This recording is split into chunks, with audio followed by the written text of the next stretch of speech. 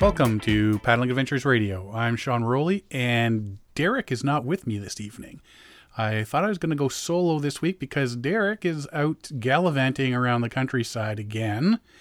As you tell from our last episodes there, that Derek did the meanest link trip and had quite fun doing that. And he was here to record one episode before jumping on his motorcycle with some friends and heading south of the border. He's going up through the White Mountains, I guess. He's hitting Mount Washington and whatnot. Really nice area to be paddling or driving in. And so I think he'll be back next week unless he just keeps on going.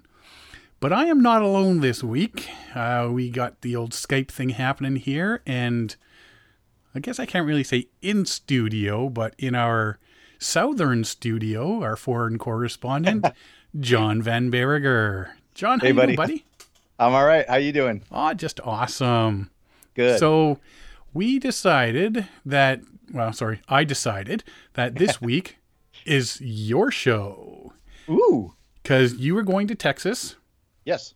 And you're going to be doing some paddling and some boogieing around and doing a few other things. So we decided, well, keep track of it and we'll do a John Van Berriger episode.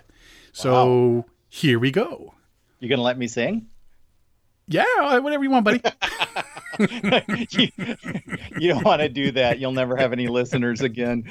Well, you'll be out of a job.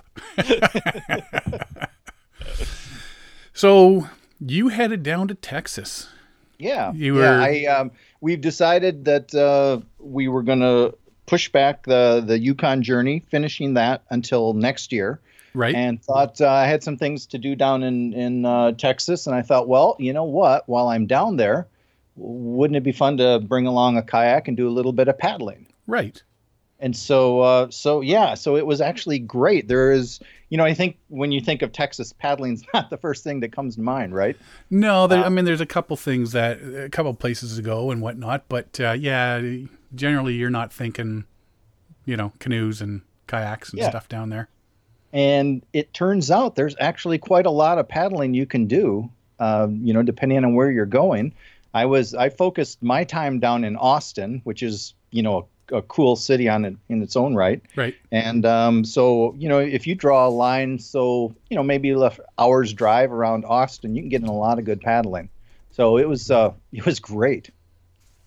There's we're not thinking a lot, but if you got the chance to do it, but you got to know people that know the waterways down there too, right? Right. Yeah. You got to do your research first. Yeah. Yeah. And, you can go on and the first thing obviously, right, is hitting Google and looking at paddling reports and things like that. But you typically end up with, like one article where someone actually put some time in and then a bunch of sites just kind of, plagiarize it and change a few words. And so it's, five of the same articles kind of thing. Right. But when I was going down there, I was thinking, well, mostly I'll do some flat water and some river sections. But there's kind of a cool, there's another way to do it, to go paddling whenever you're traveling. And if you don't know the area well, there's something called couchsurfing.org. Okay. And what this is, it's actually a place, it's a website that connects people. So you can stay in someone's house. So you can couch surf in someone's home. And so you can meet a local. They can share, the things that they like about their city or their location with you, take you out to, you go out to cool places that you might not find otherwise. And I love it. Airbnb is based on that. It's kind of the pay version of it. But couch surfing is pretty awesome. So couch surfing is basically hooking up with somebody over the internet and they say, come on, I guess it's like when you're in a band and you say, yeah, we're coming to your town to play. Who's got a couch for us to stay on? Because we can't afford a hotel or whatever.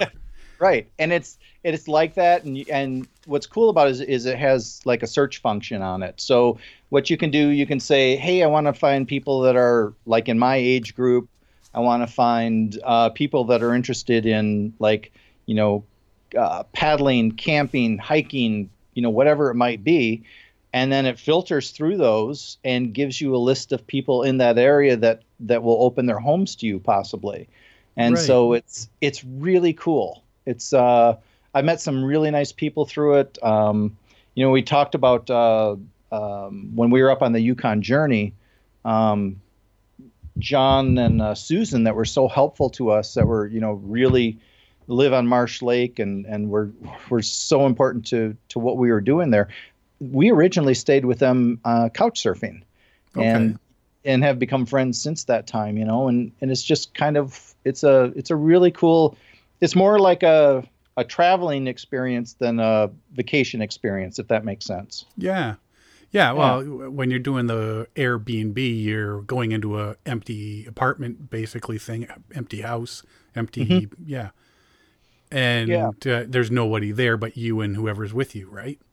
Yeah, yeah. But the couch surfing is basically, if you're coming to town, you're crashing in Derek's basement on the couch, sort of thing. Right. And his kids jump on you in the morning as they give us cheese. Yes. And then Derek jumps on you and says, "Give me beer." Yeah, that's right. So he told you then, yeah. So he told you, yeah.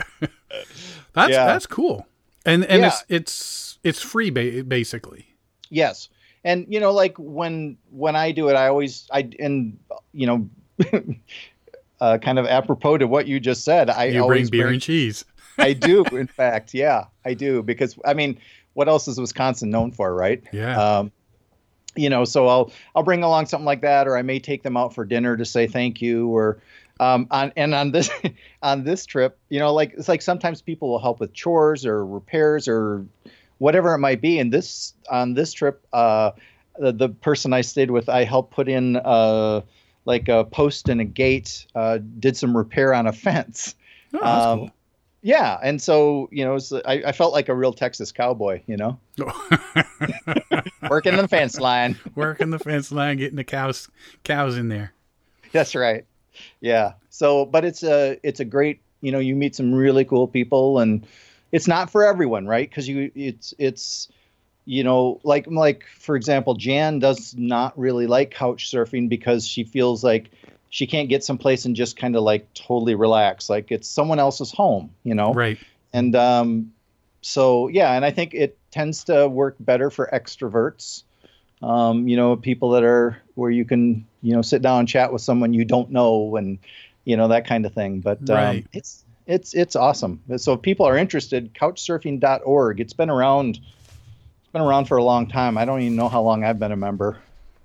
Yeah, that sounds pretty cool. Yeah. But yeah, so, and, like I say, the pretty much free aspect. But I mean, yeah, if you're willing to help them out, sort of thing, like you say, doing the post or something like that, or then that really works out well as well. Is there a limit on the amount of time you can stay, or does it just depend? It's up to the person, like you can. I try not to stay more than 3 or 4 days in one place, just because that's. Everybody, you're going into their home and they're working, and you know what I mean? So like I don't want to impose on somebody for much longer than that, Yeah. Well, I mean, Derek, I'll impose on Derek forever. For weeks, months. Yeah. I'm thinking of living there between may as well. Yeah. Yeah. He's got a nice place, Yeah. Maybe he'll. Wife and kids are wonderful. So, I'm just going to move there. Maybe he'll move out. He'll move to Wisconsin. That's right. Solves my immigration problem. You guys just switch houses. Yeah. Oh, he's going to kill me when he hears this one. Oh. Yeah, sorry, that really sounds like a cool idea. Yeah, it is. I really like it. It's a lot of fun, and it's worth looking into. The financial aspect of it being free is that's nice, but that's not the reason to do it, right? Because it's more about making connections with people along the way. So, well, you know what? In a way, it has something to do with it, because if you can connect to somebody, I mean, you're going around the country doing canoeing or kayaking or something like that, doing some whitewater spots. If you can stay at somebody that's going to come out with you for 4 days, say, and show you all the whitewater and canoeing and stuff like that, then because if you're going around the country and you're staying 4 days here, 4 days there, that really adds up to a lot of bills in a hotel. Actually, it does. Yeah. Yep. So if you can go out, this gives you the extra push to go out and do these little trips, because you've got a place that you don't need to worry about the hotels and stuff like that. Right. You know, Tracy and Ariana just came back from 9 days out on the East Coast. Mm-hmm. And, it was like, ooh, it's going to be expensive for 9 days in a hotel. But Tracy's cousin lives out there, and they stayed at his place the entire time. Oh, that's nice. So, there's quite a bit of money that, is still in my pocket. It's about $1,000 that's in your pocket for a week. Yeah. So if you're somebody younger that's going. Yeah. I guess I should say that it's not like the primary reason. I think, like to do couch surfing, it certainly helps, right? Yeah. But I think the focus really is on the focus of the site and organization has been, making connections. And it's super cool when you go from, like from here to Texas, Wisconsin to Texas, there's a cultural difference. No. But when you go from, like here to Iceland, for example, or here to South Africa, then it's fantastic, right? And it's based around the world. So it's an awesome thing. Yeah. Yeah. I've never done that, but, Yeah, it made this trip, and I'll tell you about some of the paddling. It made this trip just because of the couch surfing connection. I had so much more fun and met so many more cool people that I wouldn't have just coming down there on my own. Right. Wow. So the person that you stayed with. Yeah. Her name in the person I stayed with in Austin was Carolyn Peterson. And, she's one of those people. It's like, you put in paddling and kayaking, canoeing, and she comes up on the list, and turns out she's more than just your everyday paddler. She competed as a member of the U.S. women's whitewater canoe team in the World Championships in 2009 and 2010. Oh, and and that was the first year that they were that they had the women's division with that. And so she knows the area well. She's a great paddler. It was fun to watch her and watch, like how she's reading lines and everything else. And then she's also just like one of the nicest people you'll ever meet, guaranteed. I mean, just really cool. So, staying with Carolyn completely changed the nature of this trip. Well, yeah, because someone like that, you definitely got something in common with, and so you're not sitting there like humming and hawing on trying to make conversation or something either. Right. Yeah. And got to meet her boyfriend Rodney, who's also a paddler. Now he's kind of getting more into it because of her and meeting her and going out with her. And so it was really cool, and so she pulled up some maps and everything, and it's like, okay, well, you got to hit this, and this is cool, and this is great, and it was awesome. Yeah, it sounds like it. So you went down there, you arranged everything, stayed with her, and did you get out and do some paddling? I did. Really? I did. Good, because this would have been a really short episode if you didn't. Right. And we're done now. All right. I'd like to thank everybody for listening this week. Can I sing now? Thanks for nothing, John. And you know what? You know what? Before we get into that, you're drinking coffee tonight, right? I am. You're drinking lots of coffee tonight. I am. You know what I'm drinking? Probably good beer, and you're going to lord it over me, aren't you? Sea Level Brewing. From fresh off the plane from Nova Scotia. Oh, I hate you. Maple Bock. A German-style Bock beer. But Bock, in this case, is B-A-C-H. And there's sheet music and a violin on the front. And let's see, as a celebration of spring, we have composed a symphony in C, S-E-A, major. Maple Bock is a concert featuring our estate-grown barley and maple sap tapped from the sugar maple trees on the same farm. You're killing me. Oh, dude. I love a good maple beer, and they're hard to find. So a good one, oh. Yeah, and you know what? I only got 2. And actually, I'm supposed to share them with Mackenzie, so I've only got 1. And remember all that cheese I brought you last time? Yeah, it's gone. Just like this beer. But thanks. Okay, well, that was my only ploy there. That didn't work. But I do have some blueberry beer. Yeah. Apparently, I got a 6-pack of blueberry beer from there as well. So I'll save you one of those. Maybe. When are you up this way next? Oh, I think it's going to be August now. August. Ooh, I don't know if it'll last that long. Yeah, I'm guessing it probably won't be there next week. Yeah, I'm thinking so. But you know what? I know a guy who might be able to mail me some. All right. Well, anyway. keep the maple bock in mind for mailing that out when I come over next. Yeah, I'll have to. Yeah. All right. So well, you got maybe I'll down bring there. some more cheese. Oh, trees and maple bock. Yeah. You got a maple. Well, I guess you guys wouldn't really have a maple cheese. Actually, there is. I didn't bring it because it's not really that great. Ah, okay. Yeah. So we'll have to figure out what goes with maple bock beer and make a dinner of it. There you go. All right. We can work on that. Yeah. So I'm looking at the Austin map here. Yeah. And the Colorado River comes into Austin. Yeah. And a lot of what you do is going to be on sections of the Colorado. They dam it up. So you have all of these different lakes or things that they call lakes. And it goes right downtown Austin, which is cool. So you can go down there. We'll chat about that. You can follow it out, into different areas down near, there's a place called Bastrop and paddle down there on it. And so, it's kind of one of the key things, and it's got a lot of different, sort of paddling opportunities with it. But there's a lot of other small rivers. The San Gabriel River was actually one of my favorites down there. And it's when the dam release goes, it is a blast. It is, it's just in Georgetown, which is in kind of northwest Austin. Okay. And fantastic run. Is it whitewater?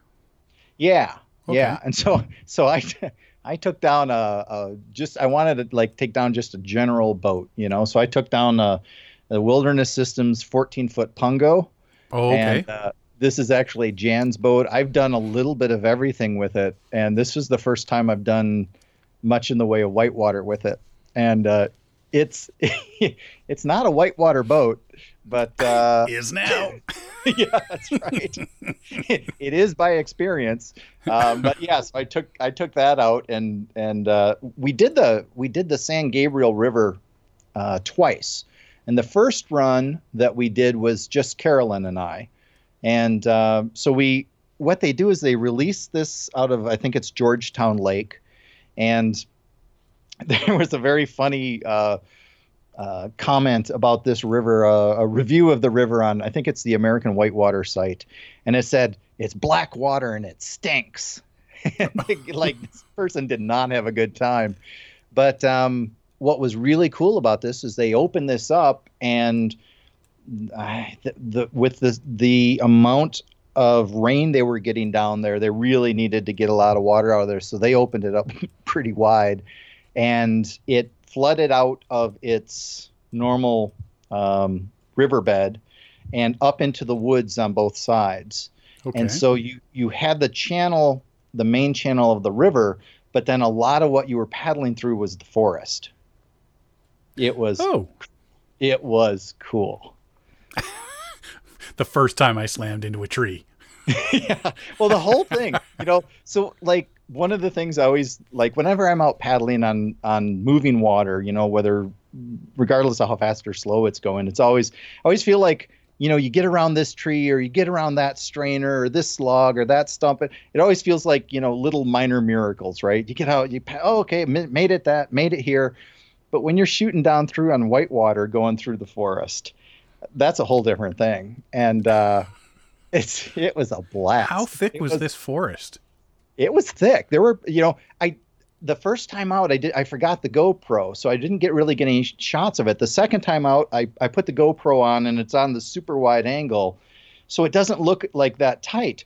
But you're actually going through this stuff really tight. And there were times where, I was like, okay, well, I got to get on this side of the tree, and you just barely make it, and you're slamming, because again, it's a 14-foot boat. Mm-hmm.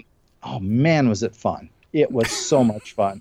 And you're going through that, initially okay, so you and I privately have had the snakes conversation, okay? Oh, I love snakes. Yeah, me too. I love them as much as you do. Yeah, I love them when they're 100 miles away from me. Yeah. In a cage, underwater. Yeah. I feel the same. I mean, I am near phobic about snakes. I mean, I really don't like them. And when I was looking at stuff on going to Texas, I'm thinking, first thing I think of is rattlesnakes, right? Right. And then there's there's was it cottonmouths down there, or water moccasins, whatever it is, So a couple of nasties. And then they have coral snakes down there too. Those are the red, yellow, black snakes. Yeah. And they are actually members of the North American cobra family. Really? Yeah, I didn't know. Those are nasties as well. Do they stand up and do the neck thing? Like they don't do that, but they're little and narrow. They don't have that viper triangle head, right? Right. But I didn't know there was a North American cobra family. I'm like, what? So I was really pleased to learn that. Oh, I bet. Right before I left. But hang on a second. Hang on a second. I just got to do something here. Okay. Texas bucket list. Cross that off. Okay. Yeah. As you were saying. They, you find these things out, right? And then you go down there, and your thought is, as you're paddling through the woods, like your initial thought is, oh crap, I really have to look and see what's in these trees and what's on the logs and everything, right? Yeah, because this is where they hang out. Yeah, you don't want to bang into one of those. And being a more open cockpit of your Pungo. Yes. You hit a tree, it shakes the tree, things fall out of the tree. Yep. Yeah. So lucky you. You have this very, very short, because of the water, because of the discharge rate. You had this very short thing of, oh crap, I got to watch for snakes. And then after that, you just have no time to even think about that, because you're trying to horse this boat, this 14-foot boat through this little forest. Yeah. And so then at that point, you're just kind of like, okay, snakes are secondary now to being upside down and caught in a strainer. Uh-huh. But it was really awesome. It was so much fun. We got to, there was, there's some low-head dams, and there's these low-water bridges. So, people can go down there and ride their bike through the park and go down, cross the river several times. Right. And there was one spot where we had to we couldn't go over this low-water bridge, and especially with the 14-foot, because of the way it was built. And so she says, stay here. And I'm kind of like wedged in some trees, and she's going to go scout it out. And so she's out and she's walking through and walking around this. And it was a while. And finally she turns around and looks at me, and she just kind of shrugs her shoulders. And I'm like, oh crap. Like it was it was just kind of like, well, I don't know, kind of expression. And I thought, if a world-class whitewater canoeist doesn't know, I'm probably going to die here soon. We're just going to wing it. Yeah. So we scouted it, and there's all this, there are all these strainers, and the water's going fast here. And it was like, well, I'm just going to try to run in, cross over underneath the dam, try not to get pushed down into that bridge. And, so we get to the other, make it fine, actually super easy. And afterwards I was like, oh man, we should have just done that to start with. We get to the other side, and I no more than get out, because we still have to portage around the dam then. Mm-hmm. No more than get out. And I look to my left, and a snake comes swimming up the river. And it's just like a grass snake. It's maybe a meter long or so, right? A yard long. Right. But it comes up toward my boat and it's going like right to the cockpit. And Carolyn says, as if she needs to say this, "Don't let it get in." Why? And I'm like, by the time she said it, I've already grabbed the stern handle and I've got it up about 4 or 5 feet high so it can go underneath and keep going, you know? And that was the time she also says to me, she says, well, don't touch it if it has bright colors. Now, you know, I mean, I know why someone would say that, right? Because the brightest colors, typically the worst venom, et cetera, et cetera. Right. But cottonmouths and rattlesnakes and stuff are muted colors, right? Yeah. I'm only going to touch them really hard with the end of a paddle. Yeah. Multiple times. Yeah. I mean, I figure if I'm down there and it looks like a rope, a vine, a bent branch, I'm not touching it. Yeah. You know? Yeah, I can just sit there. Yeah. No, it's not going to happen, you know? So, so what I will tell you, though, I thought immediately about you when I saw the snake swimming up toward the cockpit, and I'm just like, oh, Sean would love this. Here, kitty. Come here. So, but you know, the snake moved on, and we continued the run and down through trees, and yeah, it was really fun. It was one of those things where you're like, God, I'd love to do that again, and turned out we did. Couple days later, she called some whitewater friends, Charlie and Paulo, and so, you know, they all have whitewater boats, and right. I'm in that, you know, the Punga, the 14-footer. And it was so much fun. I'm banging into, like, Paulo's ahead and he's trying to, you know, maneuver through things and he's playing and everything. And I'm just like, boom, sorry, boom, sorry. Like a bull in a china shop. Oh, yeah, totally. Yeah. At one point he said something about, he's like, how long is that boat? Like 11 foot? And I said, yeah, it's 14. He says, oh, I'm surprised you can do anything with that. You and me both, brother. But I just smiled and said, thank you. That's a good compliment. And you guys did the same area? Yeah, we went down. We did the run, the exact same run a couple days later. And it was fun because, you know, you knew a little bit more what to expect. You still had every channel, and we had to do a lot of scouting because of the way it ran through. And I'll post some pictures of some of these sections, and I'll post some video too. But you had to do a lot of scouting. So when the second run, you kind of had the sense of where you had gone before, but like with any river and any whitewater especially, you know, there could be a new log across the thing and you could have a real hard time, right? So you still had to, you know, look for those open channels. You couldn't take it for granted. But an absolute blast. I've never paddled whitewater through a forest before. So it was great fun. Cool. Sounds like it was. Did you do any other paddle when you were there? Yeah, so that was kind of the whitewater that I did there. There also, you know, the Colorado runs right through downtown Austin. Right. So the dammed off section there is called Lady Bird Lake.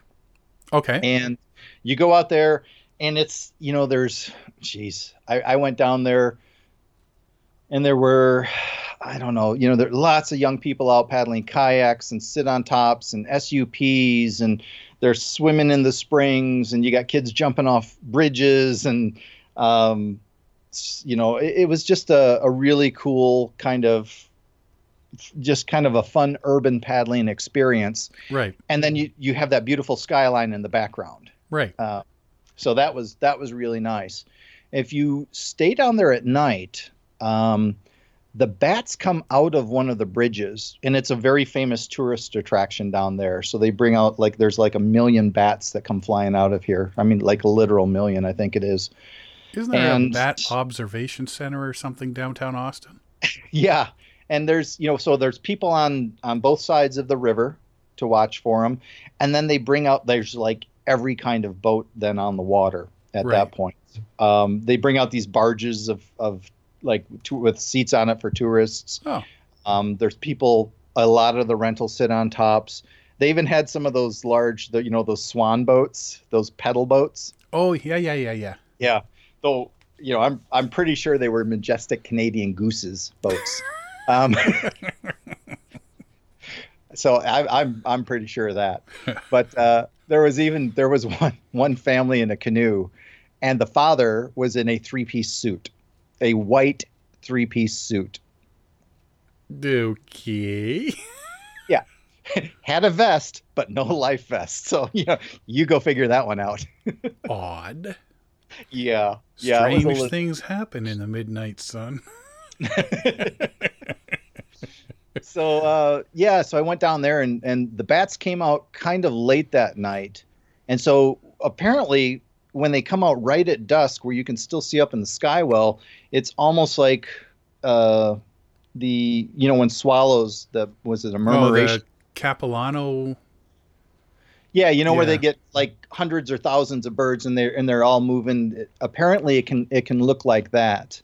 It was just a little too dark for me to be able to see what they were doing once they came out, but watching them just come out of from the supports where they were flying out was so cool. It was really cool.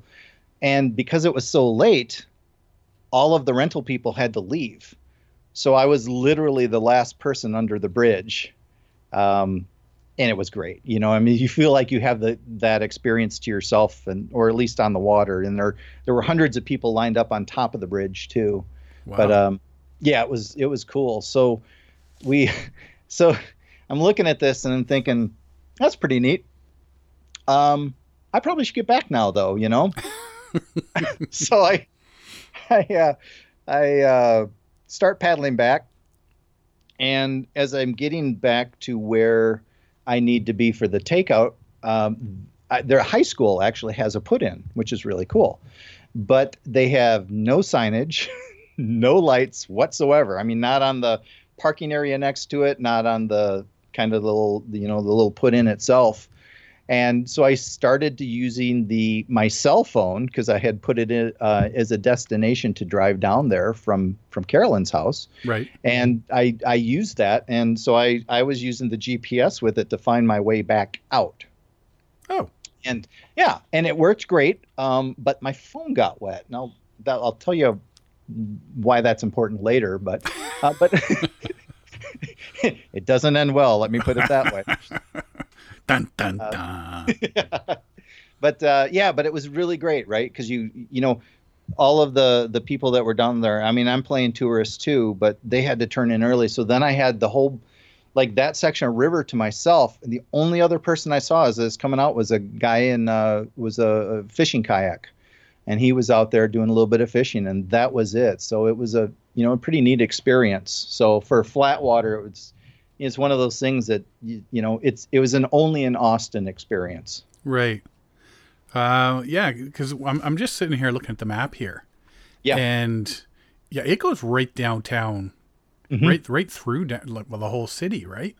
Yeah. And there's some wider sections and whatnot, and lots of bridges going over, and it does look pretty cool place to paddle.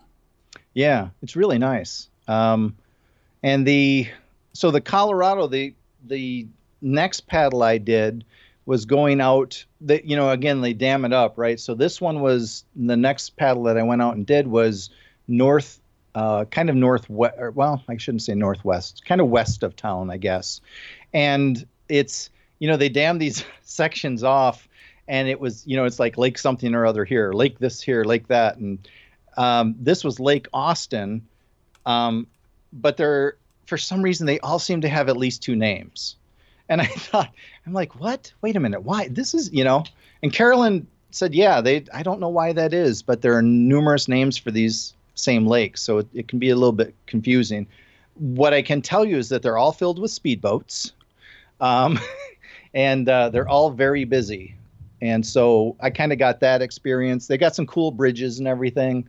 But it was, it was kind of like just nice to get out, that day. And the people at the 360 boat put in, I think it's called 360. So nice. And it was like one thing too. The people, like I think every experience I had there with like connections with people, everybody was so cool. And so that was one thing that was really nice about that. I think I remember how helpful the people that worked there were, probably better, than that river section itself, right? Right. Yeah, I'm just looking at this, and it says the Colorado River, Colorado, and then Lake Austin. Yeah, and you can see when you're looking at it, it looks just like a section of river, right? Yeah. Yeah, it doesn't. It really doesn't look any different than the rest of it. Right. And I was looking at another map, and it said there was a different name for it, and then one of them also had like formerly Lake something else, so that one even had 3 names. Oh. So, yeah, don't ask me why. Yeah. I have no idea. Loop 360 boat ramp. Yeah. That's right by the Penny. Is that the Penny Backer Bridge?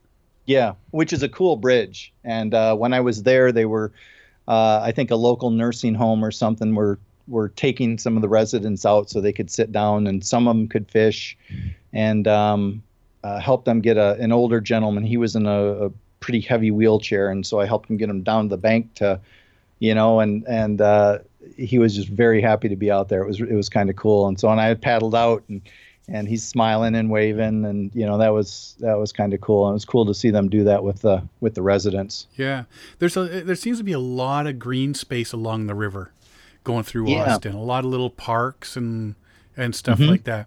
So when you're saying it's busy recreationally, not like the Mississippi's got boats and barges. It's a working river. But yeah, this isn't. This is all recreational. Yes. Yeah, this is all people and, water skiing or, just taking out houseboats or whatever it might be. But it's, all recreational. There wasn't any kind of, working river down there. Wow, that's cool. That I was on, yeah. But it was, it was the bridge is cool when you're out there. Lots of, I went up Turtle Creek. And that's another thing where you're paddling under all these branches and you're looking very closely at them, because now you don't have to worry about, banging off trees. Mm-hmm. Now you can be afraid of snakes again. So, Awesome. You had mentioned something else. Yes. Besides snakes. Oh, that I was not aware of. Yeah. And this just doubly, triply makes me want to cross Texas off my list now. So tell me, what else did you find? Besides snakes. I was out walking one night, and it was, this is probably one of the best parts too. It was a little park around a middle school, and they had a nice little gravel walkway. And so I'm walking around there, and again, I'm looking for anything that looks like a snake, right? Yeah. Yeah. And so it's getting close to dark, and I'm walking, and I step next to something that looks like a black, kind of like a medallion or so, and I'm like, what's that? And as I'm looking down at it, it jumps. And it jumps, thankfully, not on me, but on the side of the trail. And went back and looked a little closer and took a photo, because it was a tarantula. Which I didn't realize were in Texas. I didn't really think about that either when I left. I was so focused on the North American cobra family. But you didn't realize there's other things going to get you. That's right. Yeah, they gang up on you. Yeah, I mean, what do you do? I mean, the snake distracts you, and the giant, right. the giant spider the size of a dinner plate gets you. Yeah, I think that's why people are so nice down there, right? Because it's kind of them against the snakes and the tarantulas, so they have to be good and work together. I'm gonna be nice to you because chances are you'll be dead in the morning. Yeah, that's right. No doubt. But yeah, that was a little bit of a surprise. So especially when you're walking around a middle school, right? Yeah, where the kids hang out. Yeah. Where's Fred? Well, he was here yesterday, but apparently he's dropped out of school for some reason. That's right. Did the family move? Yeah. Who knows? Wow. Yeah. Sounds like fun, buddy. Honestly, when I think about it, the Lady Bird Lake downtown is something it's so unique. It's so Austin. And then the San Gabriel River run, honestly, that going down through there was one of what I think of is like the most enjoyable times on the water because it was so different, right? Yeah. It's not like you're paddling next to the forest. You are paddling, you're paddling through it and you're flying through it.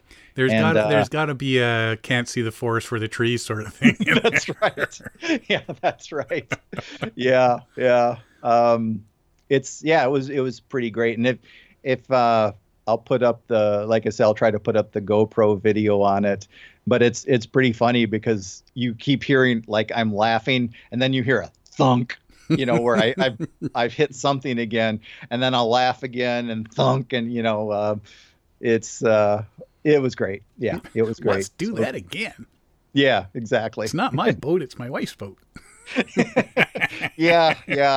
She hasn't looked at the bottom of the boat or the sides of it, I think, since I've gotten back, which is probably a good thing. Well, I have no idea how that happened. Wow. So let's take a quick break here.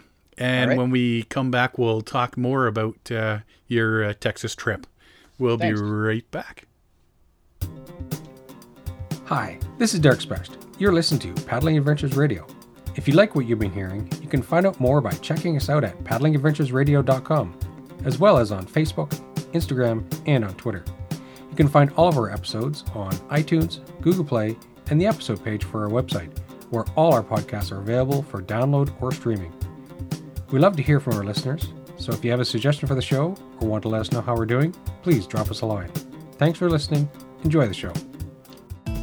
This portion of the show is brought to you by Algonquin Outfitters.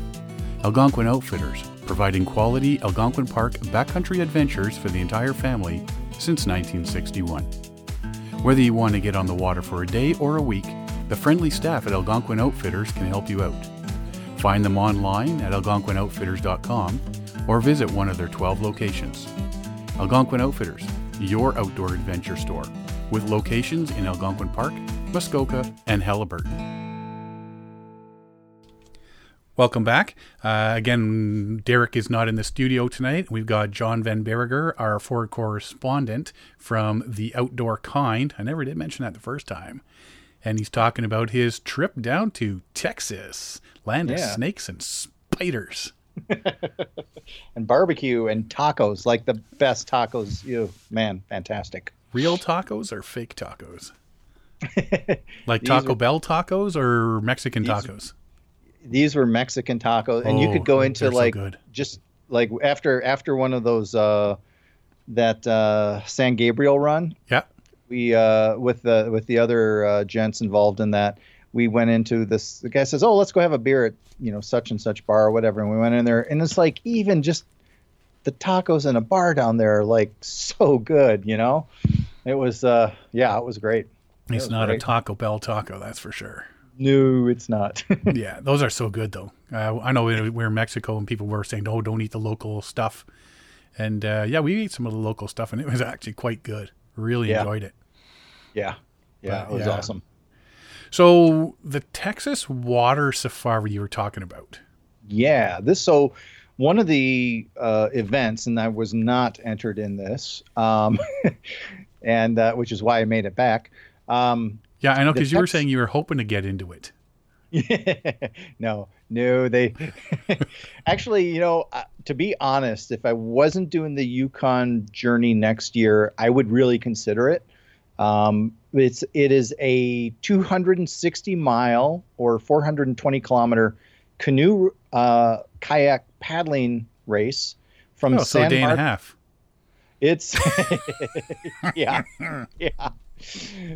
From San Marcos, Texas, which is a little southwest of Austin, about an hour southwest of Austin. And it goes down to Seadrift, Texas, down on the Gulf, and runs along the San Marcos and Guadalupe rivers. And it's an endurance race. It's hardcore. It has a 100-hour cutoff. So if you don't make the cutoff, you are officially DNF'd, Oh.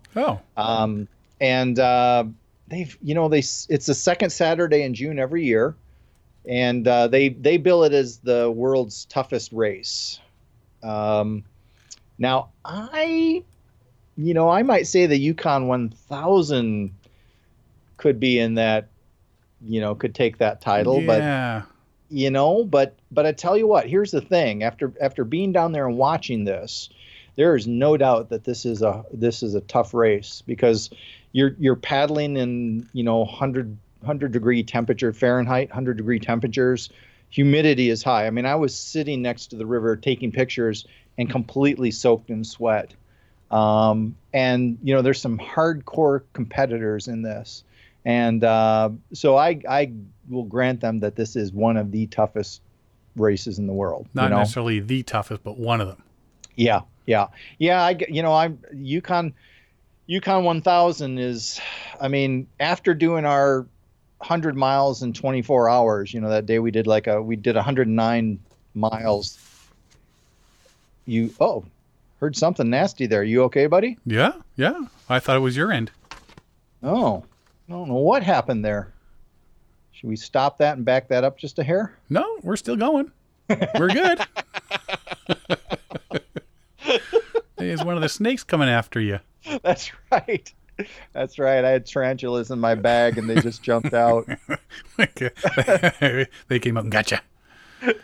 Anyway, so after you're talking about the Yukon one. Yeah. I mean, just doing 109 miles that day in 24 hours. To think about doing 1,000, with only 4 hours sleep, that to me seems like that might be more difficult just based on the mileage involved. But I tell you what, this is for sure no cakewalk. Well, I mean that heat would totally kill you, right? And when you would, and I went down to the start, of the event, I wanted to take some pictures and I wanted to try to talk to a few people.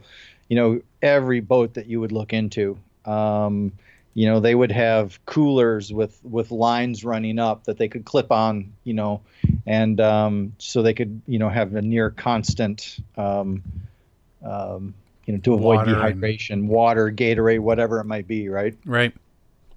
So it's a brutal event. They had this year, actually, because of all the rain down there.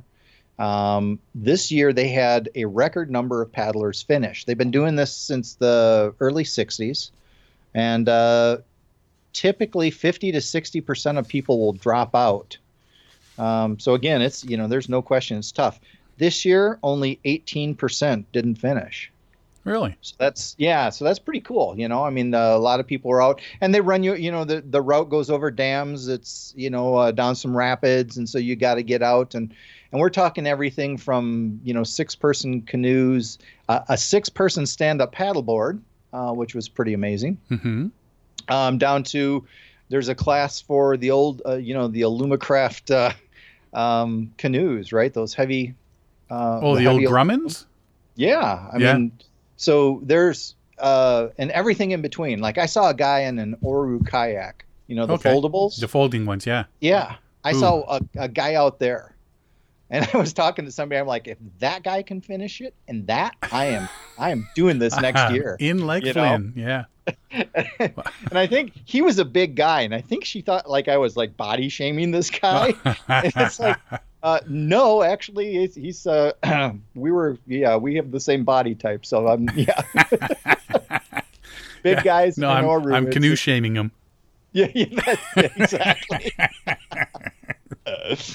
I mean, it was a cool thing to see. They started these springs in San Marcos up on the university campus, and they paddle out from there, and almost immediately they end up going through some rapids in the center of town. And it's pretty funny because as I was driving to get to the starting point, you could see people already lining up to watch them go through that section, Yeah, there are certain sections that people just want to see who wipes out.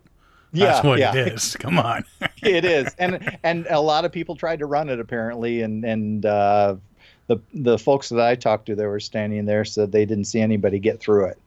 Okay. So, but I was trying to get ahead to another spot to take photos at that point, but it was really cool. I mean, it was the starting event when they take off out of there. you just watch all of these boats go by. I think there was something like 170 different boats. So it's all just like an en masse sort of start. Yeah. Yeah, there's Everybody. rows. So they got like 5 boats to a row, 6 boats to a row kind of thing, Right. And then they have everybody just sort of lined up, and the air horn goes, and they take off, and it's a lot of fun to watch. It's absolute chaos. Yeah, it is. And you think, and you watch some of these people, I mean, they're just going for it. Like that air horn goes and they're going for it. And you think, man, this is like say 260 miles, 420 kilometers, and they're hammering, right from the start. So that's pretty cool. Do they go all night, or is there a break? I don't think there's mandated breaks on this. And the hardcore finishers, I mean, I'm super impressed by like the solo paddlers, especially, right? Because they're don't, they may not pull over and sleep. If you're a real serious competitor, you're just going to keep pushing. Well, if you're in a boat with 6 people, that's a lot different than a solo canoe. Mm-hmm. And so as I was watching the start, I'm just, it's cool too, because it's a race, and people are excited because they've got friends out there, and a lot of the people that you talk to are part of a team. They're the support crew. And really the only thing you're supposed to do is in terms of support crew is give them water and ice. Right. Basically everything else they're supposed to be doing, Yeah.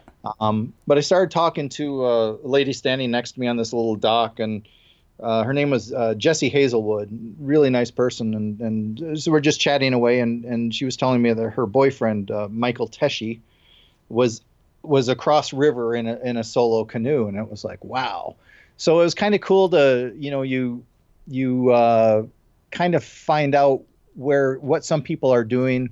There's a guy named Steve Dawson who came up with his wife and some other paddlers from Australia.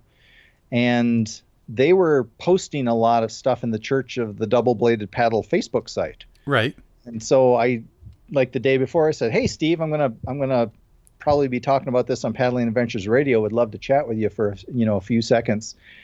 And when I got down there, it was, sort of the chaos of everybody putting in the water and everything out from the starting area. And I thought, geez, I'll never find them there. I talked to a couple of guys, local guys, who had an aluminum canoe, old school, and chat with them a second. And the very next person I ran into was Steve Dawson. So it was pretty cool. That was pretty neat. They had actually got up there, and on one of their practice runs, got caught in a strainer. It ripped a big gash in the boat. Ooh. They actually put the boat back together. They used some branches, some tie downs, some duct tape, and they got the boat back in, and somebody, some connection that they had there, they were able to build a new section on the boat before the start. Ooh, wow. Yeah, pretty crazy, right? Yeah. And so I got a chance to see them out there, and so they did that in, I think, their finishing time. I don't know where they finished in their class. They finished it in 44 hours and 33 minutes.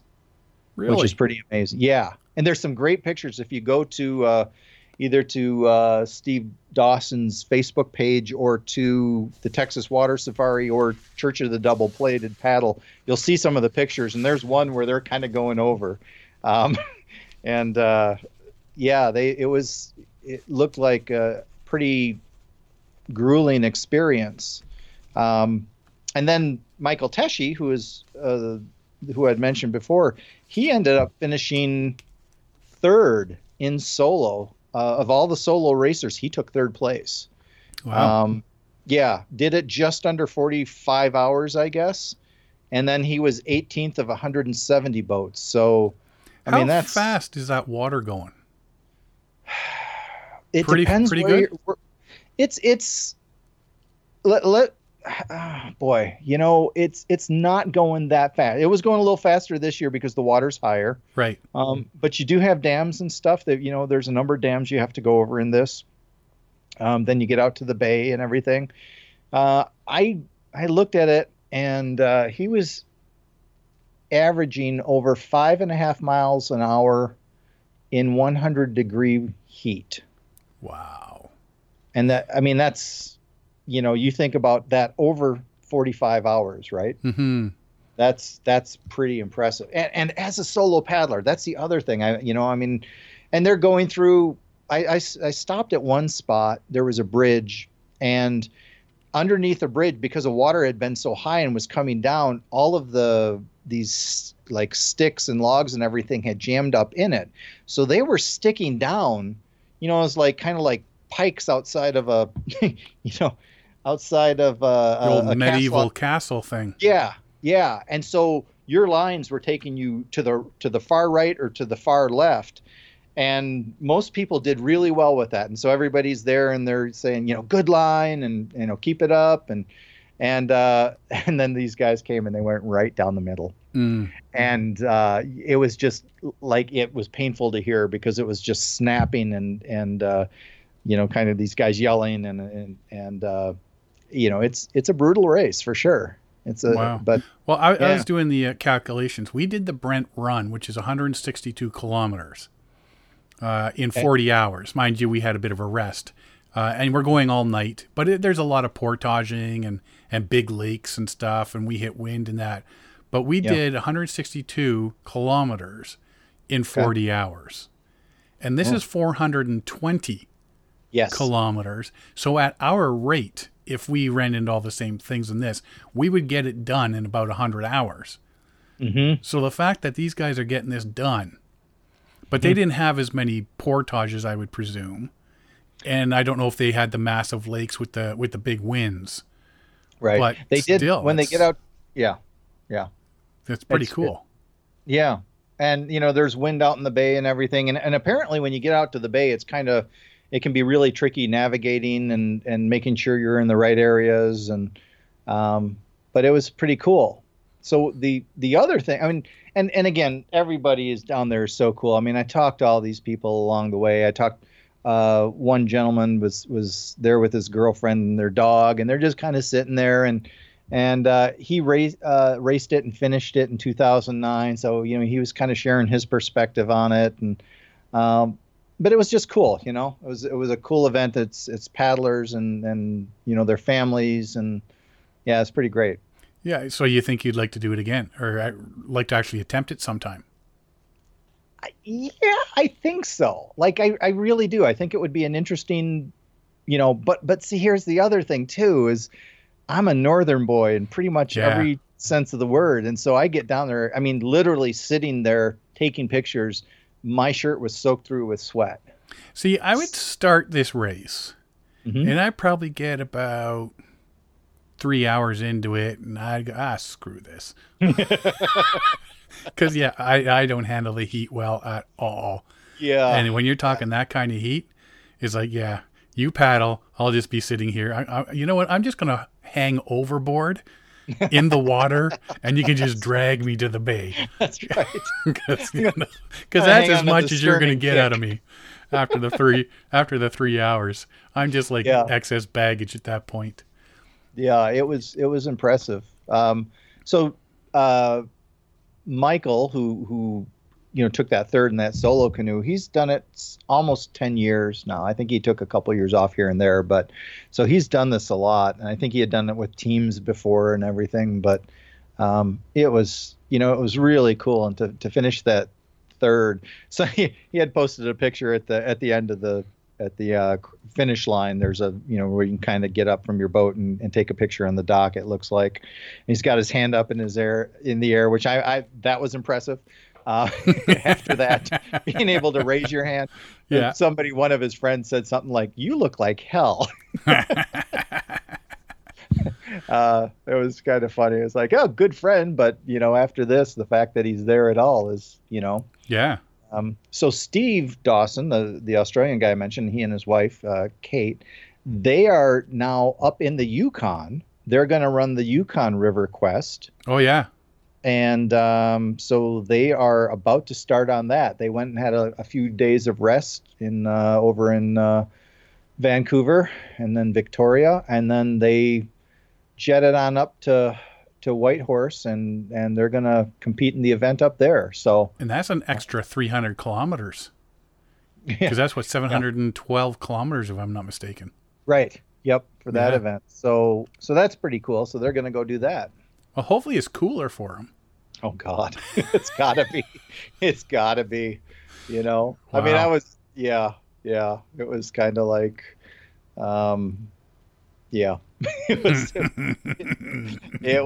was hot and humid. I will say that it was hot and humid.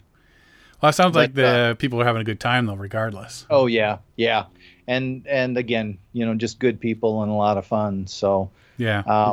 But I went from that. Then I drove. That is about roughly 45 minutes to an hour southwest of Austin. Then I drove over to southeast of Austin to a town called Bastrop, Texas. Okay. And did a section of the Colorado River over there.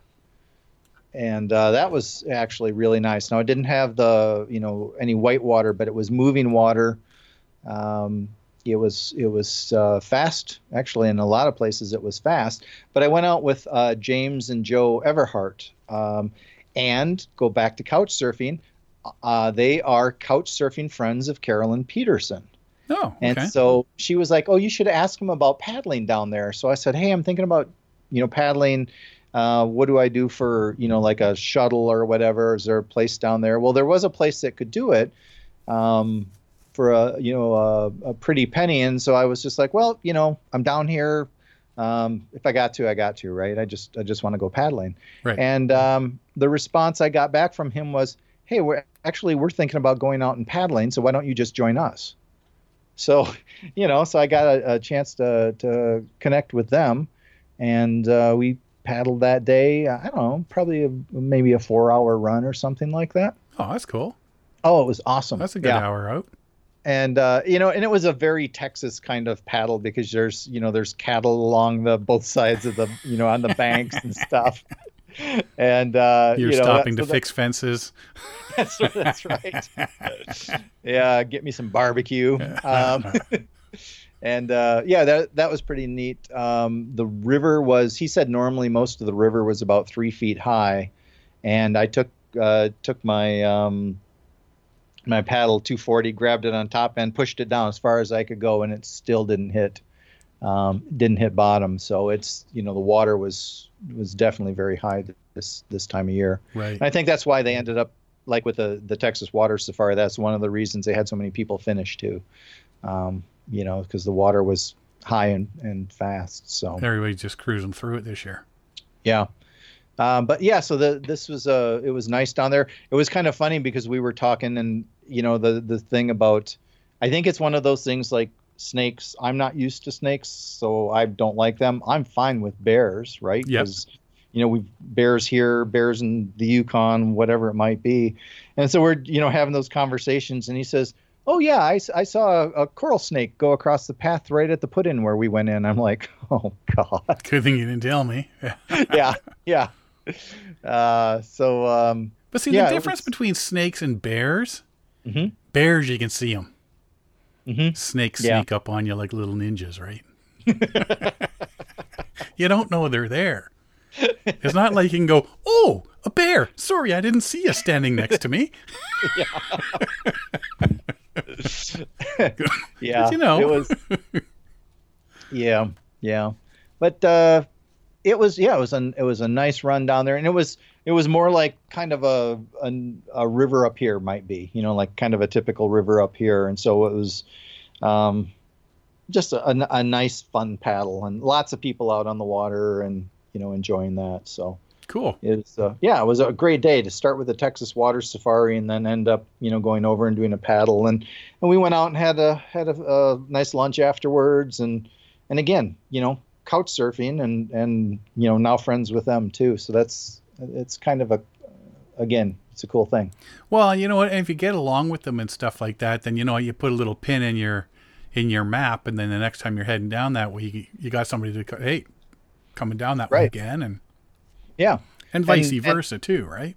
Exactly, and that's what I talked to them and talked to Carolyn and Rodney and said, come on up to Wisconsin, and was telling them about some of the paddling up here, and they knew about the Wolf.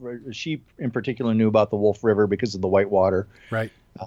But it's kind of like, and what I really like is it's not just, you're not talking to somebody and just saying, oh yeah, we'll drop by, right? Like, you're saying to someone, yeah, come on by.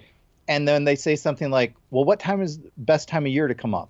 Right. Or and that's kind of neat, that because you're like, okay, yeah, cool. They're going to come up. Yeah. So, and we're going to get out for a paddle and stuff like that. Yeah. That's cool. That's really cool. Yeah. So that was kind of the last. So I got out about 5 times down there, got the race in, and there were a couple other things that they had planned to try to work, and they didn't quite make it. I was going to do, there's actually the starting place for the Texas Water Safari is on these springs at the university. And REI takes a group out at night with spotlights. And so you paddle over the springs, which you normally can't get into anyway. And then you have spotlights to look down into the water and look down into the springs. Oh, it's like, that sounds cool. So they unfortunately had a group. I was going to be in on this paddle with this group, and the group canceled. And so, so then my trip got canceled too, unfortunately. Right. They got a minimum number of people? Well, they didn't want to take one guy out. I can tell you that. So one isn't the minimum. One is not. And I did try to bribe them with Wisconsin beer. But yeah, it didn't work. So, I tried. You needed to throw the cheese in there too. I would have done it. Well, about that point, you're starting to worry about your cheese in the cooler after like 10 days or a week or whatever it was, right? You're not eating it, they are. What? I'm trying to be nice here. I'm trying to be nice, They took me for a really cool paddle, and then they all got sick. That's right. They all bad moldy cheese. Yeah. I tried to pawn it off as Wisconsin blue cheese. That's right. It didn't work. These are famous Wisconsin green brats. Yeah, there you go. Yeah. They smell a little funny, but they're really tasty. So it was that was great. I got to do I did some presentations down there too when I was down there. So for the outdoor kind, so I went out and went to a couple of REIs. Went to an REI in Austin, and then one over in Houston as well, and did presentations there, which was great fun. Now, what were your presentations on? That was I was doing the Oh Shit emergency kit. Okay. In both of those, and what was really fun with that too is typically when you're out at a paddling show, you're just talking about paddling, but this was, you had hikers, paddlers, car campers, and kind of a wide variety of people. So you got to talk about modifications, right. And different approaches to things. And so that was kind of fun. I enjoyed doing that. Yeah, because, a car camper isn't necessarily going to need things that a canoe tripper is going to need. Right. That sort of thing, which is... Yeah, but it's, it's good to have that kit in the first aid kit. Like I take my kits out, whether I'm car camping or anything, I just have them in the trunk, right? I'll throw them in the trunk before I go anywhere. And so I got done with the presentation, and one of the car campers I saw down in the store and was buying stuff to put together a small kit, which was very cool. Right. And it was a modified kit too. It was she was going to set it up, and I said, one easy way to do this is to get an Nalgene and put all of these things in the Nalgene, because you can see in there what you've got. And it turns out what she's doing is she's going to all 48 or to national parks in the lower 48 here in the U.S. Right. And she's going to do some kind of major hike in each one of the parks. Oh, okay. So, yeah. So that's pretty cool. So she now has an emergency kit to take with her, which is great. And she's doing it. Her name is Ashley Clausen, and her nickname is Bear. So she's going to she has a Facebook group set up for this called The Bear Hikes. And so you can kind of follow along with her. So if people listen to this, check it out. The Bear Hikes. I think she started this last week, in fact. Okay. Yeah. So she's going to do the big trip, and schedules work. I'm going to go paddling with her. I'm going to take her out paddling at Voyageurs National Park over in Minnesota. So that's kind of cool. Yeah. Well, hopefully that works out. But it's pretty cool. Yeah. Like you say, you're giving this presentation, and then you go downstairs, and people are actually listening to what you talked about. Yeah. That's pretty cool. The other thing that was really cool is because, she lived there and I did. And I said, hey, is there a good brew pub nearby? And she told me about a great brew pub. So we actually ended up going and have a few beers and then talking about her trip and such. And, so that was pretty cool because she's going to do this whole thing. And she said, man, we got something going on here. Yeah, I'm not hearing anything. That was. You didn't hear anything there? No.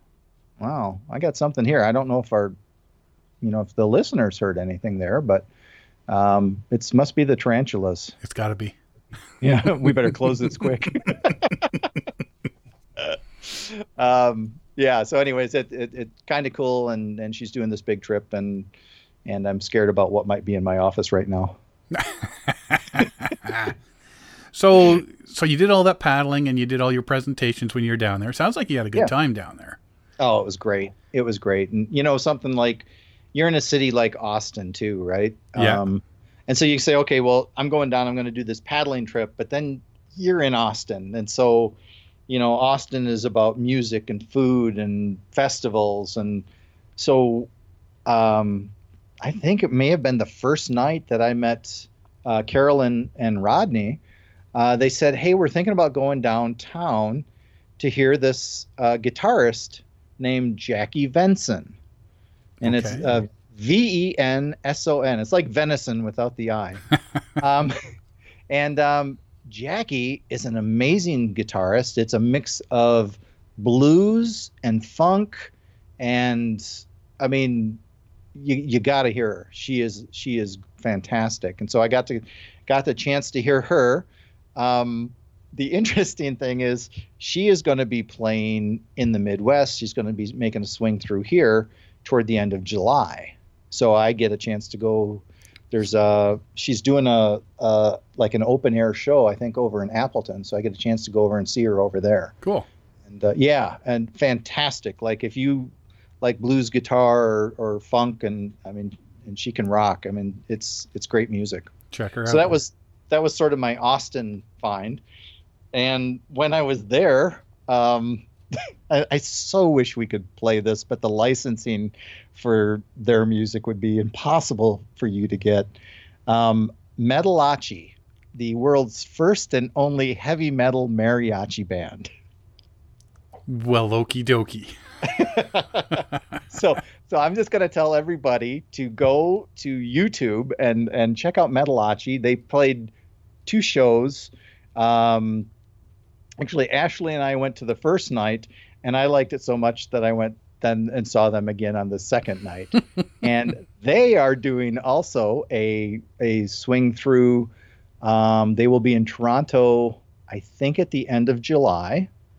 And then they're going to make a swing through the Midwest. So I'm going to go see them again as well.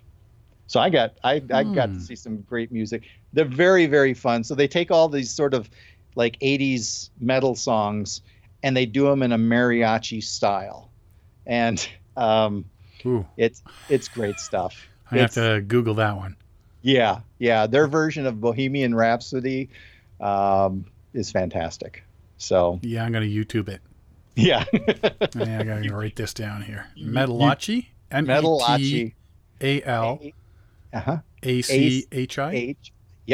Yep. And so that was they were just touring through the area. I think they're based out of Southern California. Okay. But absolutely worth seeing.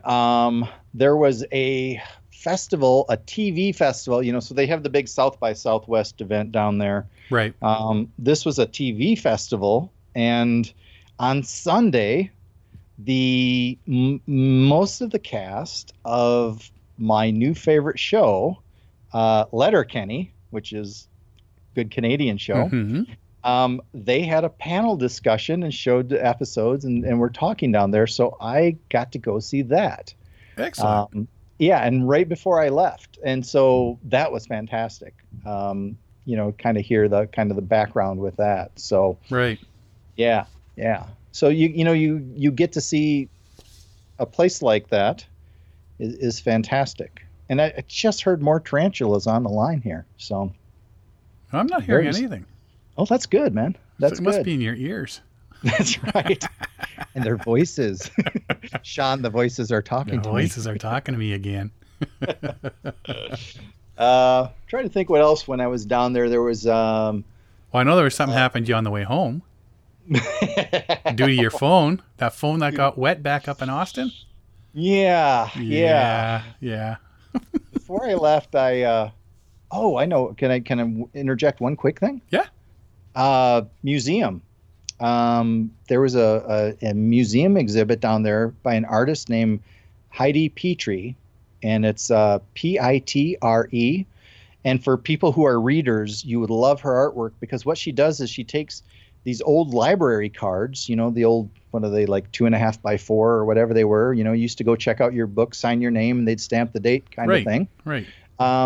She takes those and she does like pen and ink illustrations on those that correspond to the book.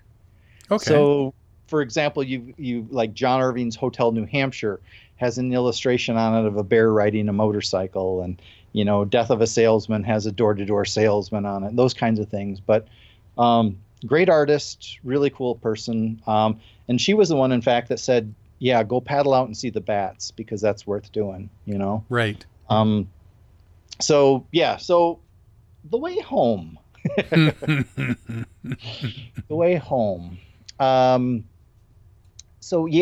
My phone, the GPS really got weird after the phone got wet. And sometimes it wouldn't work, and sometimes it would work and then spotty.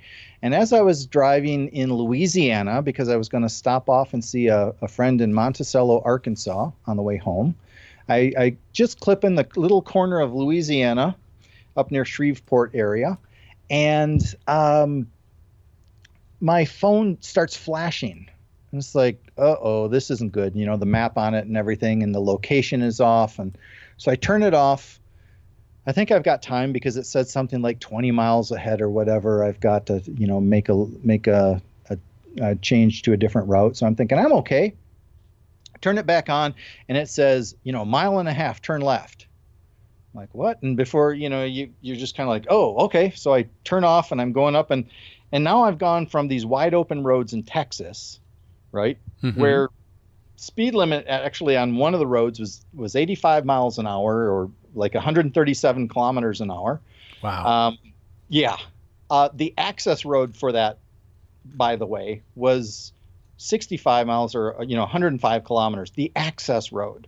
So I'm kind of gotten used to going kind of fast. Driving quickly. Yeah. And so as I'm going north on this little road, it's a windy little road, and then it kind of opens up a little bit, and I start speeding. I met the Louisiana State Police. Awesome. I did. Hello, Mr. Trooper guy. He was very nice. He had me get out of the car. I saw the ticket he had already started writing that said 70 miles an hour and a 55. Ooh. I don't know what that's going to cost me yet. I'm sure it's going to be a little expensive. Oh, do they not put it on the ticket? No. In Louisiana, you have to call down to the courthouse of whatever county it is in, and they tell you how expensive it is. Now, that makes me a little nervous, Yeah. Hope you don't get Billy Bob on a bad day. Right, because they're going to say, you're from where? Oh, that far north? Oh. Yeah. I got sick on some green moldy cheese.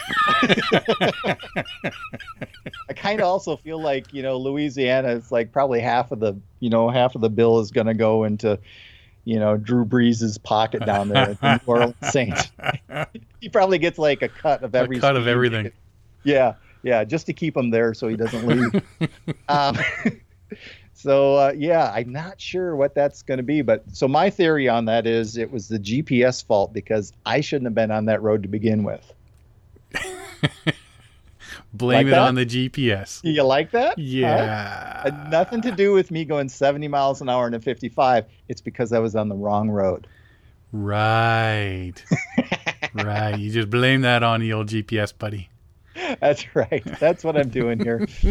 No, it was the guy was actually, he was nice. He was pretty funny, and he looked at, because I had the little Toyota Corolla, and I got the 14-foot boat on top, which is basically the length of the car. He kind of looks at that, looks at me, and says, "You need to buy a truck." Yeah. Why? Do trucks go faster? Could I outrun you in a truck? Well, and that was the other piece. I was like literally a mile to 2 from the state line, and it was like, I'm thinking Dukes of Hazzard. Yeah. I bet you that boy wish you had a parachute right about now. Yeah. So, but anyways, so my trip got a little bit more expensive on the way home. But I ended up that day, I got to go see a friend of mine, Kay Grant, who we had gone to South Africa together as when I was teaching. She was one of the group leaders that took 25 teachers from around the U.S. to South Africa for 6 weeks. Ooh. And that was over 10 years ago now. So I got a chance to see her and her husband, and that was great. And then they took me out to have barbecue. They wanted me to meet a friend of theirs named Keith Wallace. And Keith has a barbecue stand in Monticello, Arkansas. He's only open Monday, Tuesday, and Wednesday because he's got other things to do. Mm-hmm. And the best barbecue of the whole trip. It was, so that was a nice way to end the trip. How far is Monticello from Memphis? Let's see. Actually, I'm not sure on that. I'm not sure. I'm not even seeing that on the map. Yeah, it's a small little town. But that's right, because you're going to Memphis this year, aren't you? Yeah. Yeah, I think it's probably, I would guess 6 hours, maybe. Oh. In the other direction. Yeah. Unfortunately, it's in the wrong direction, right? Yeah. I would tell you that it's actually worth it. And what I will tell you is that, you know what? I just looked at it while we're talking here. It's 3 hours, 11 minutes. So, just saying. Yeah. I called him, got back to Kay and Vernon's place, and I thought, you know what? My dad's had some health issues lately, and I thought, I bet some good barbecue would cheer him up. And so I called Keith, and he put together a couple of plates for me the next morning. He traded me barbecue. I traded him beer and cheese, and got on my way. And your dad never saw a bite.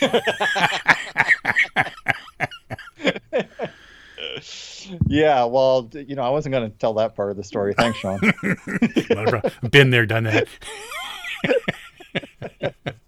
Well, I did that a couple of years back, coming back from the Quiet Water Symposium. I was told about this barbecue place just outside of Lancaster, or not Lancaster.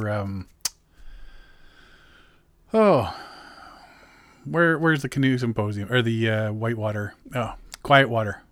Quiet Water, which is now the Quiet Adventure Symposium, yeah, for this next year, February 29th, on leap year, is in East Lansing, Michigan. Lansing, that's it, East Lansing. I was told there was a little barbecue place outside of there, so I stopped on the way home and had some, and it was so good I got a bunch to go. And it sat in my truck's front seat for 5 hours. And I'm smelling it, and I'm crossing the border, and I'm thinking, if they're going to make me dump it, I'm eating it right there. Did they let it across? Yeah, well, he didn't. He said, "Do you have anything to declare?" I said, "I got some leftover food from a restaurant." Mm-hmm. He goes, "Like a doggy bag?" I said, "Yeah." And he said, "Not a problem. And head on out. Have a good trip. Be safe." Because he knew how far I still had to go. Yeah. But I tell you, I smelled that all the way. They were lucky I showed up at home with it. Yeah, this was good, and Keith he's a neat guy. He a lot of times he's been doing fundraisers. Yeah. So he'll say this month we're raising money for such and such, and a portion of every plate sold goes to that. And and he did a couple of special fundraisers. A little boy down there was ended up like at a rodeo, got kicked in the head by a horse and was having a pretty rough time. So he did a fundraiser for him and raised a bunch of money. And I mean, he does stuff like that. And so a really cool guy. He's a kayaker as well. And so anyone's going down south, if you're in Monticello, Arkansas, he's the guy to stop and see. Yeah. Yeah. His stuff it's good barbecue. It's really good barbecue. So Keith Wallace's barbecue stand. It's fantastic. Well, yeah, I'm just looking up the map here where it is, and because we're going to be in Clarksdale, Mississippi as well. Oh, are you? And yeah, it's only 2.5 hours from Clarksdale. Yeah, see, you we're getting closer. We're getting closer every minute. Well, see, and then what you need to do is figure out a reason to go, someplace a little beyond that. So, Yeah, so unfortunately, we're going to run out of time at that point. Yeah, probably. We're making a midnight run for barbecue. Yeah, and I'll tell you one place not to speed if you do go down there. Where, in Arkansas? Just a little south of there. On the roads that say 55? Yeah. That would be the ones. Those would be the places, eh? Cool. Yeah. Yeah, I'll hit you up for those road listings. So it sounds at the end of the day that your trip to Texas was a pretty good trip. It was a great trip. Very productive. Got some good paddling in, and yep. I didn't get bitten by a snake or a tarantula. So that's a big bonus. That's a bonus. That's a plus in my book, buddy. Yeah, some great paddling, some really cool people. New experiences, music. That's for sure. Yeah, I mean it was awesome, absolutely all the way around. Good. Yeah.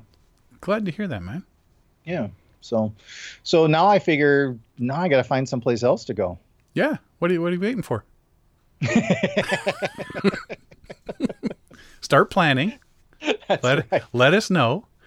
Well, I'm going to be doing a WFR class, a Wilderness First Responder class in August in Milwaukee.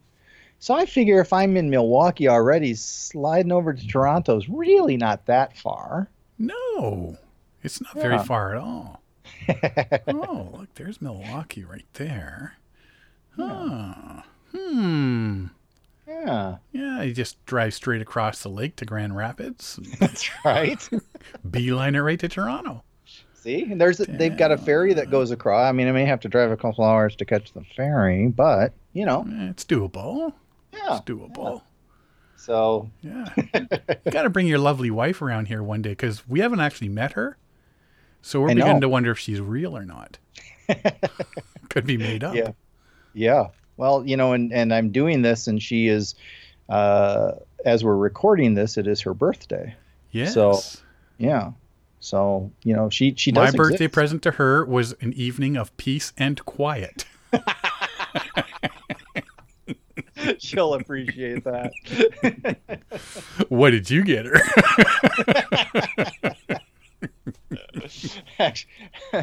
Yeah, actually, I got her tickets to go see Letterkenny live over in Minneapolis. Oh.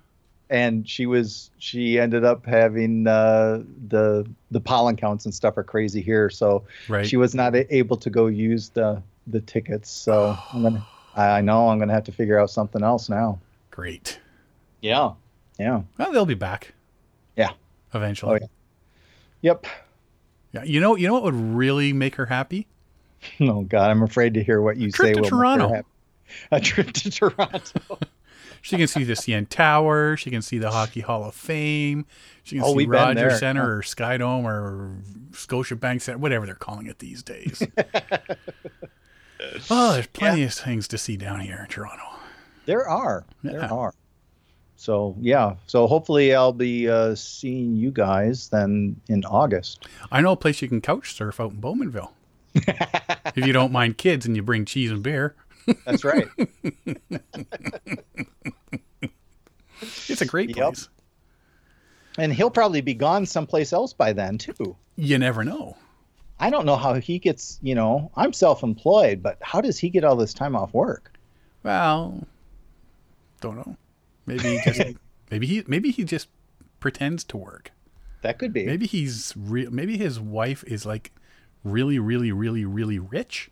And he's just telling us he works so that we don't feel bad. Oh. Hey, it's just a theory, just throwing it out there. Okay. You know. I have to ask her about that. Are you really, really, really, really, really, really, really, really, really, really, that's 7 reallys. Yeah. Rich? See what she says. And if so, I'll be hitting Derek up for more beer than he brings now. That's for sure. That's right. So, anyway, well, that's you got anything else about your trip? No. I think that was about it. I think that was about it. I can't think of anything else. It was a good time. Yeah, I know the little list you gave me here of breakdown of it. It looks like that's it. But yeah, like I say, the stuff that you're showing me here and you're talking about, and it sounds like you had a really good trip down there. And like I say, some new adventures and new places to paddle, people you've met that you can now go back to, and hopefully they'll come up and come paddling with you up in Wisconsin. Yeah. And you can take them paddling and say, this is how you paddle without trees. We don't use trees as obstacles here. That's right. We use things like cows and yeah. all that good stuff. I'm going to try to put up. I'll try to get some pictures up online tomorrow, and maybe I'd love to edit a little bit of the footage for that because I ended up basically videoing the whole run, so I'd like to cut it down to some of the shorter segments. But man, was it fun! That's probably in terms of the paddling. I think that was probably the highlight of the trip, just because it's so different, right? Yeah, so different. Yeah. If you get some photos and stuff up of your time down in Texas, we'll link them to our Facebook page there so people can check them out. Sounds good. Some video and some photos and stuff. Yeah, that works. Well, that's awesome, man. Yeah. Well, thanks for having me on. I appreciate it. Well, thanks for being the new Derek. Yeah, it's cool to get you on here and have your own show for because we get some stuff and we chat with you and get little bits here and there. So yeah, it's nice to get you on here and do a whole thing with you. So cool. Thanks for coming on, man. Yeah, thank you. And if you want to find out more about Paddling Adventures Radio, you can go to paddlingadventuresradio.com. You can find us on Facebook, Instagram, and Twitter. You can listen to this episode and 175 others on iTunes, Spotify, Google Play, Player FM, and all your other favorite podcast downloading sites. You can find us on the episode page of paddlingadventuresradio.com. We have all our episodes listed there. If you are on paddlingadventuresradio.com, check out our new sponsors page we've been putting up, the people that support us and the groups that we support. And you can check out our YouTube channel. We got a few things over there. So I'd like to say thanks for everybody for listening this week. Thanks, John, for coming on. And we'll see you all next week. Thanks for listening.